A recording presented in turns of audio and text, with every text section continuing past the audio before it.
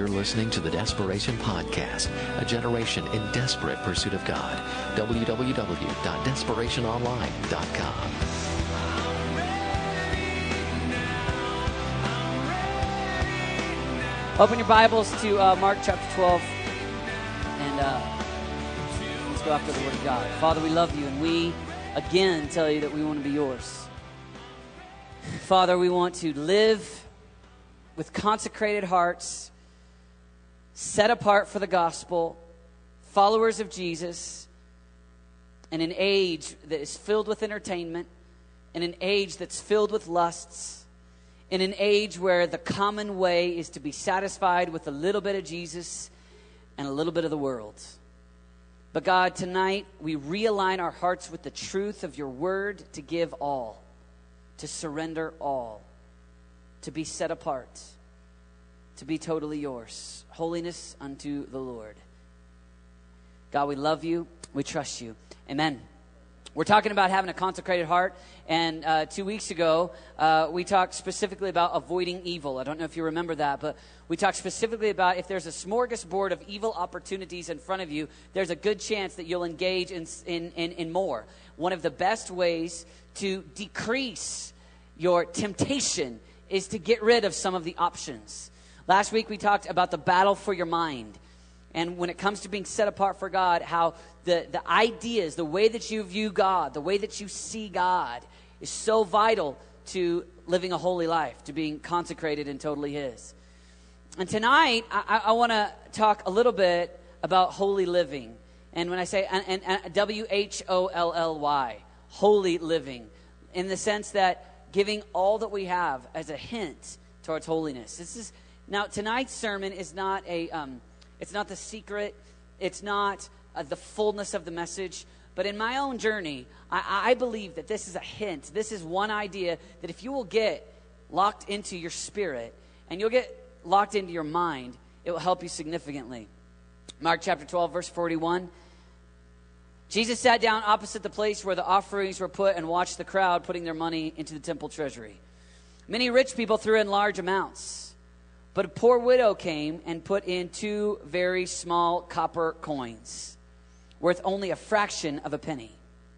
Calling his disciples to him, Jesus said, I tell you the truth, this poor widow has put more into the treasury than all of the others. They all gave out of their wealth, but she, out of her poverty, put in everything, all she had to live on. Obviously, this is a normal text about giving, and tonight I'm not giving a sermon on giving.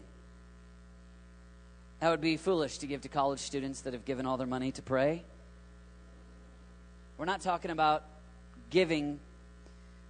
But I do want to highlight some concepts that often we would pull out in relation to giving, but I want to talk about them not in relation to giving, but in relation to how we spend our time and our money. If this were about giving, you'd look at this and you'd look at the idea that this widow gave all. She gave to the point of where it hurts. Jesus says the others gave out of their wealth and out of their abundance. And the idea there is that though they may feel it, it probably isn't to the level of where it hurts. But the widow who gives everything, she feels it. The widow who gives everything gives it to a level where it's actually felt. Now, in Jesus' day, a little bit different than our day, they had more beggars than we have. They did have more widows. They had more people that were unable to work for a living due to some physical deformity to where they were unable to work, but they didn't have any kind of free market society, nor did they have any kind of welfare. So even the dollars that they had or the money that they possessed was different than us in the sense that there were so many more beggars. There was so much less money. And so even these 2 coins that this girl does have, that this widow does have, are of so much value to her. And Jesus speaks the highest of the lady that gives everything, of the widow that gives all. Now I want you to imagine the widow's walk from the temple back home. Let's say, I don't even know that she has a home, But let's say that she does have a home and she's returning from the temple and she's just given everything. Imagine the nature of walking past the bread table where people are selling bread.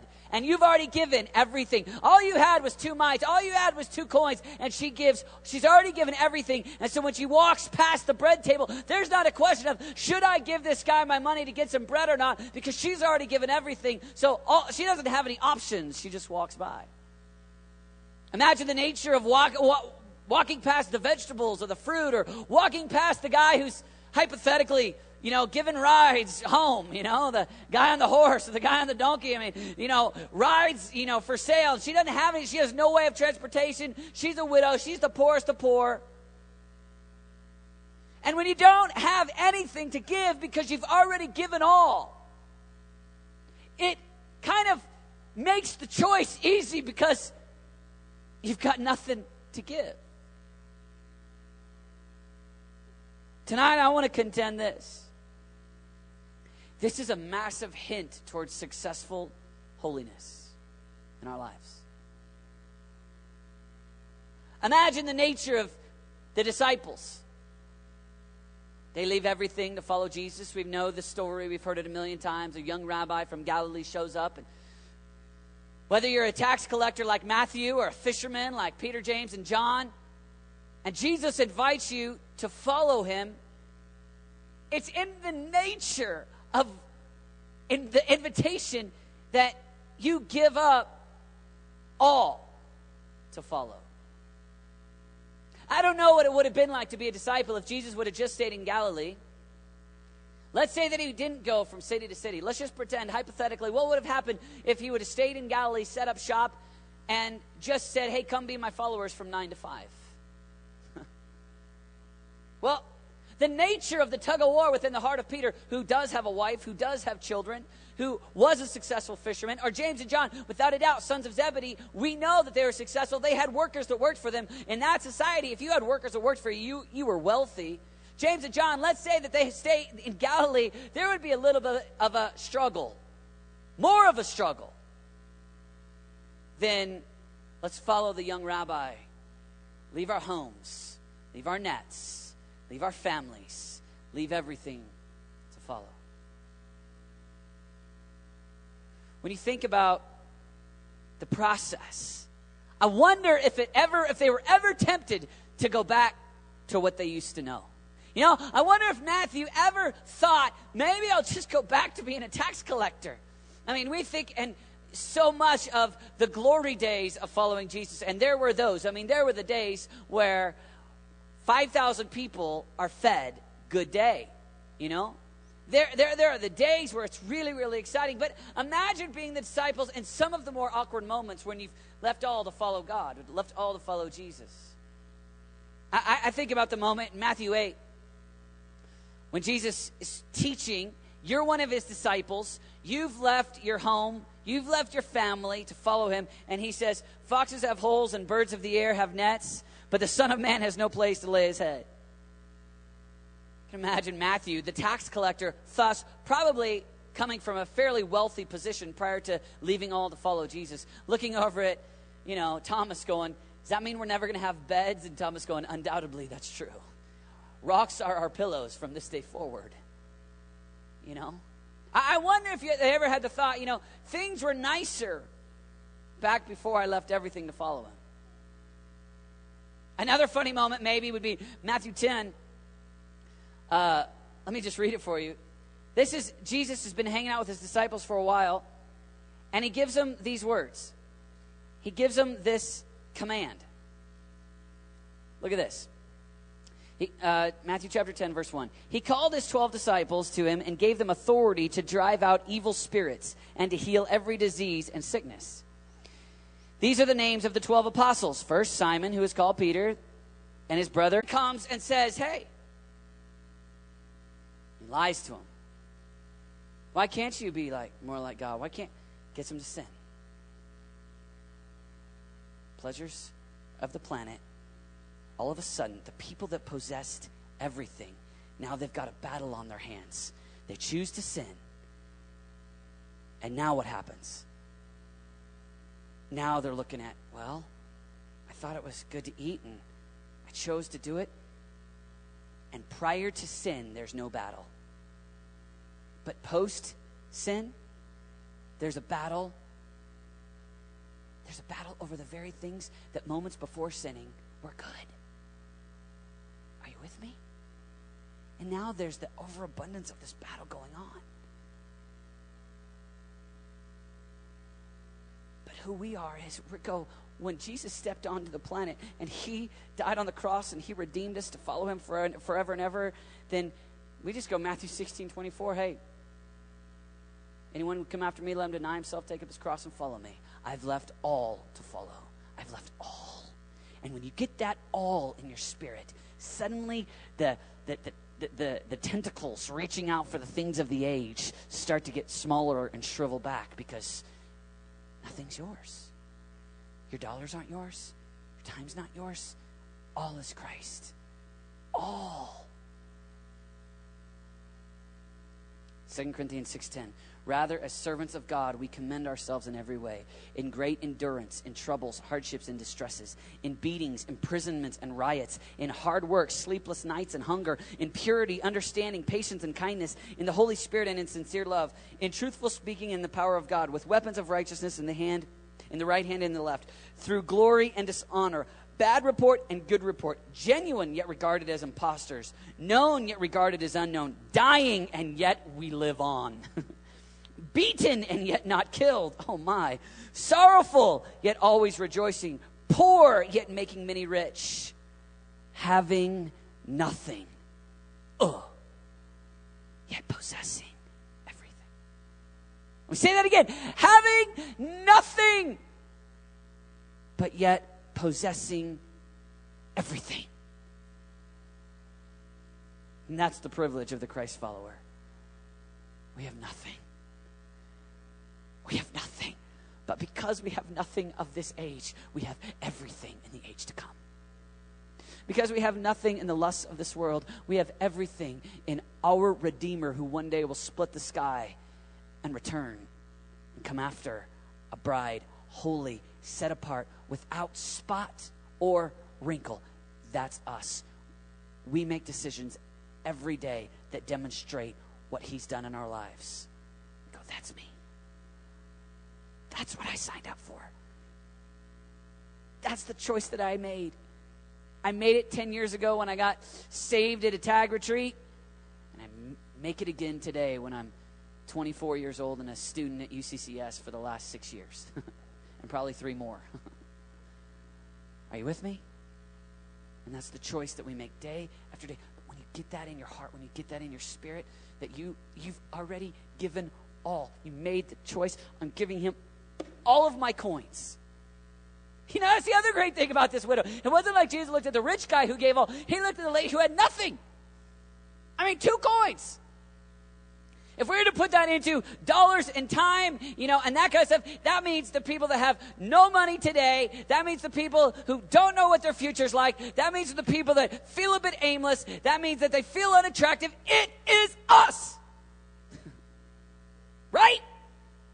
In our weakness, our brokenness, our averageness, if that's a word, we go, I gave all to Christ. And because we have locked in our head and in our heart, I have nothing, Christ is everything. I have nothing, Christ is everything. I have nothing, Christ is everything. Then when the lusts of the age say, come do this, it's easier just to walk on by.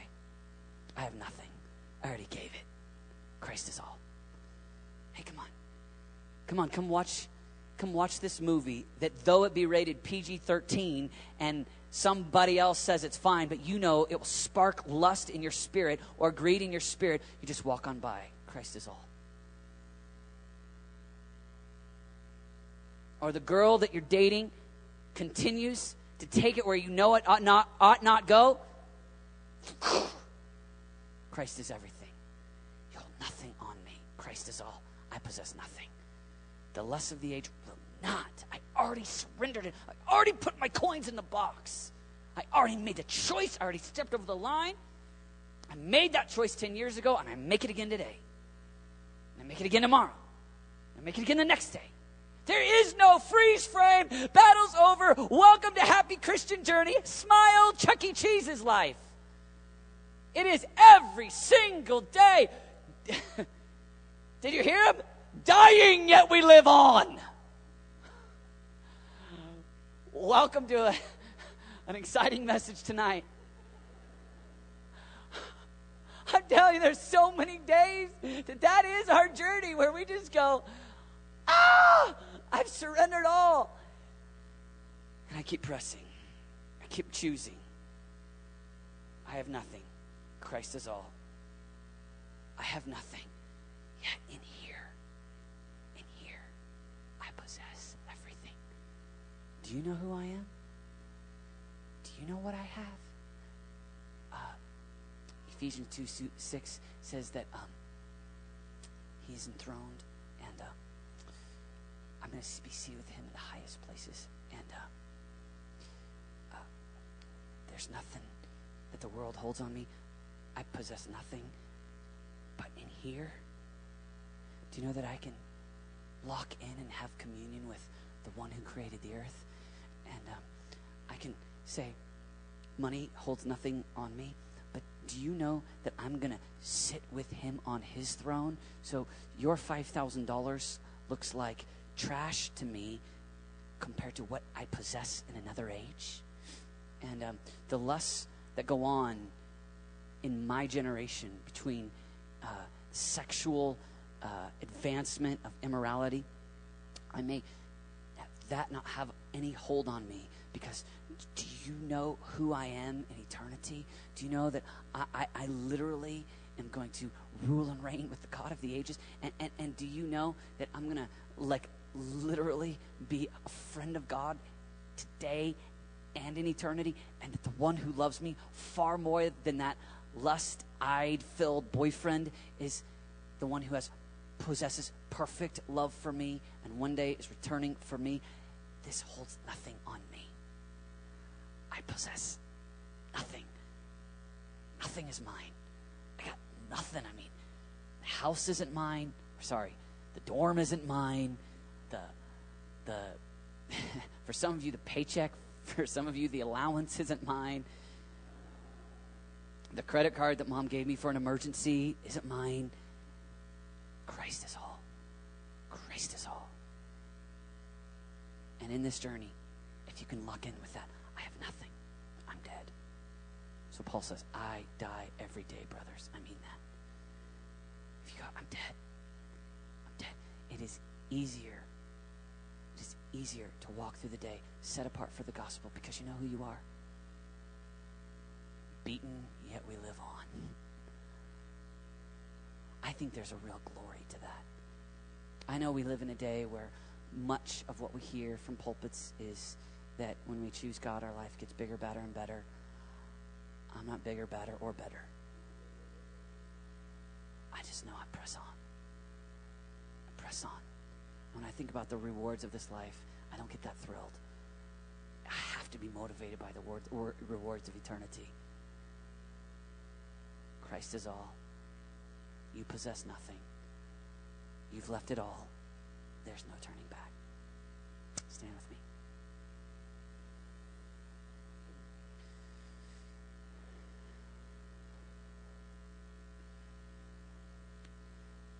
You know, I was talking to a youth pastor a couple weeks ago, and he said, you know why I love Desperation, David? I said, why? He goes, because it's like 7 sessions of just like reminding my kids over and over and over who they are. And he goes, you guys just have worship and then preach and then worship and then pray, and it's just like ka ka ka ka ka ka ka. And after 3 days, my kids can't help but love God.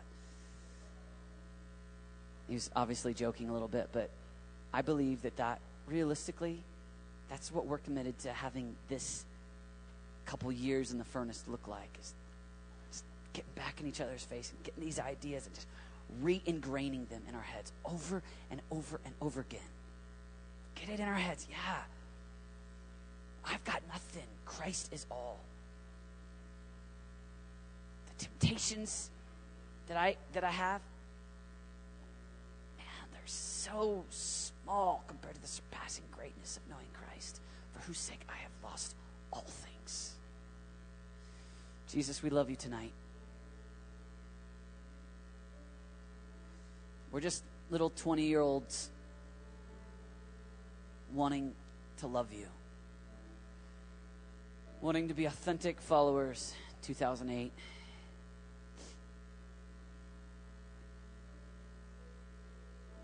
And Holy Spirit, we need your strength. Our own resolve falls so short. Our determination gets so diluted. But Holy Spirit, by your strength, you will give us the grace and the empowerment to re-sign up for holiness every day. To re-sign up to be wholly yours.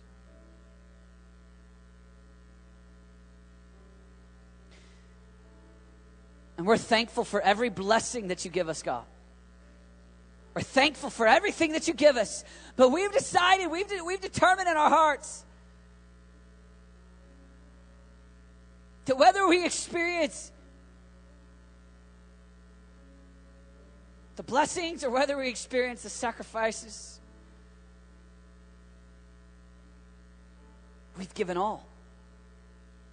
And we choose it again today. We give all. We give everything to you. We give everything.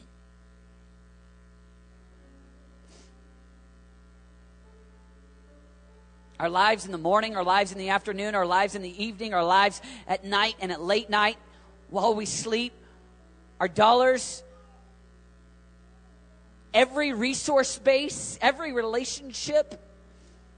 God, we want to do this thing right. We want to do this thing that brings honor and glory to you because we love you, not because we're consumed with trying to legalistically find you, but rather because we're lovesick and we love God and we want to do it the way you told us to do it. We got one shot on the earth. We want to do it right, God. May it be true of us. We followed hard after you. We press on to take hold of the prize.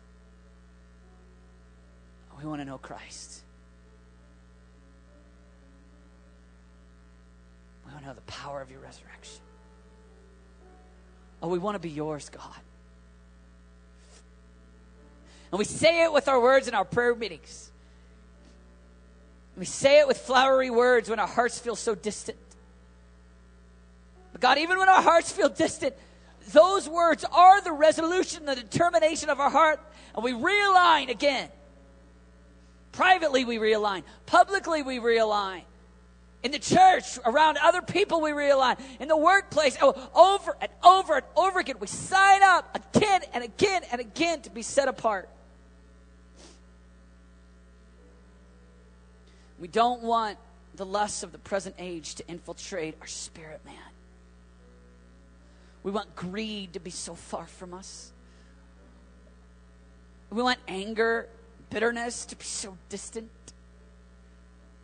We want lust and pride and fear to not even stick to us.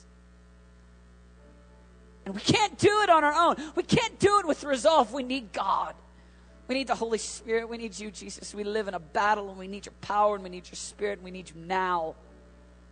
Because all of us know our weaknesses. All of us know our sin. All of us know how often we're prone to look like the world.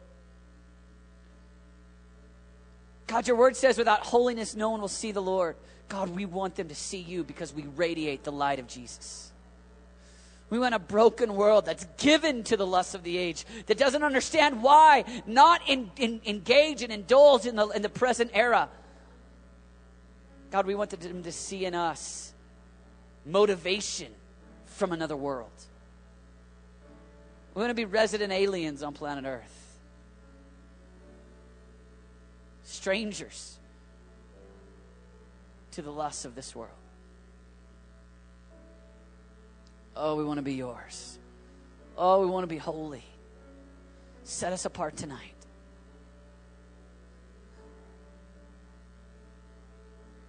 Set us apart. We love you, we love you, we love you, we love you, we love you, we love you, we love you, we love you, God. We love you. We love you. just sing your song to the Lord. This isn't church. It's a discipleship program. You're signed up. We're going after God together.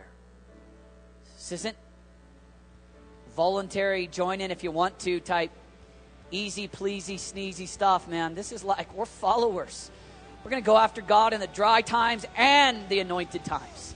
We're going to go after God when we feel like it and when we don't feel like it. We're going to go after God because he's worthy, not based on our emotion. Coming after you. You've just heard one of the speakers from Desperation, a ministry of New Life Church in Colorado Springs.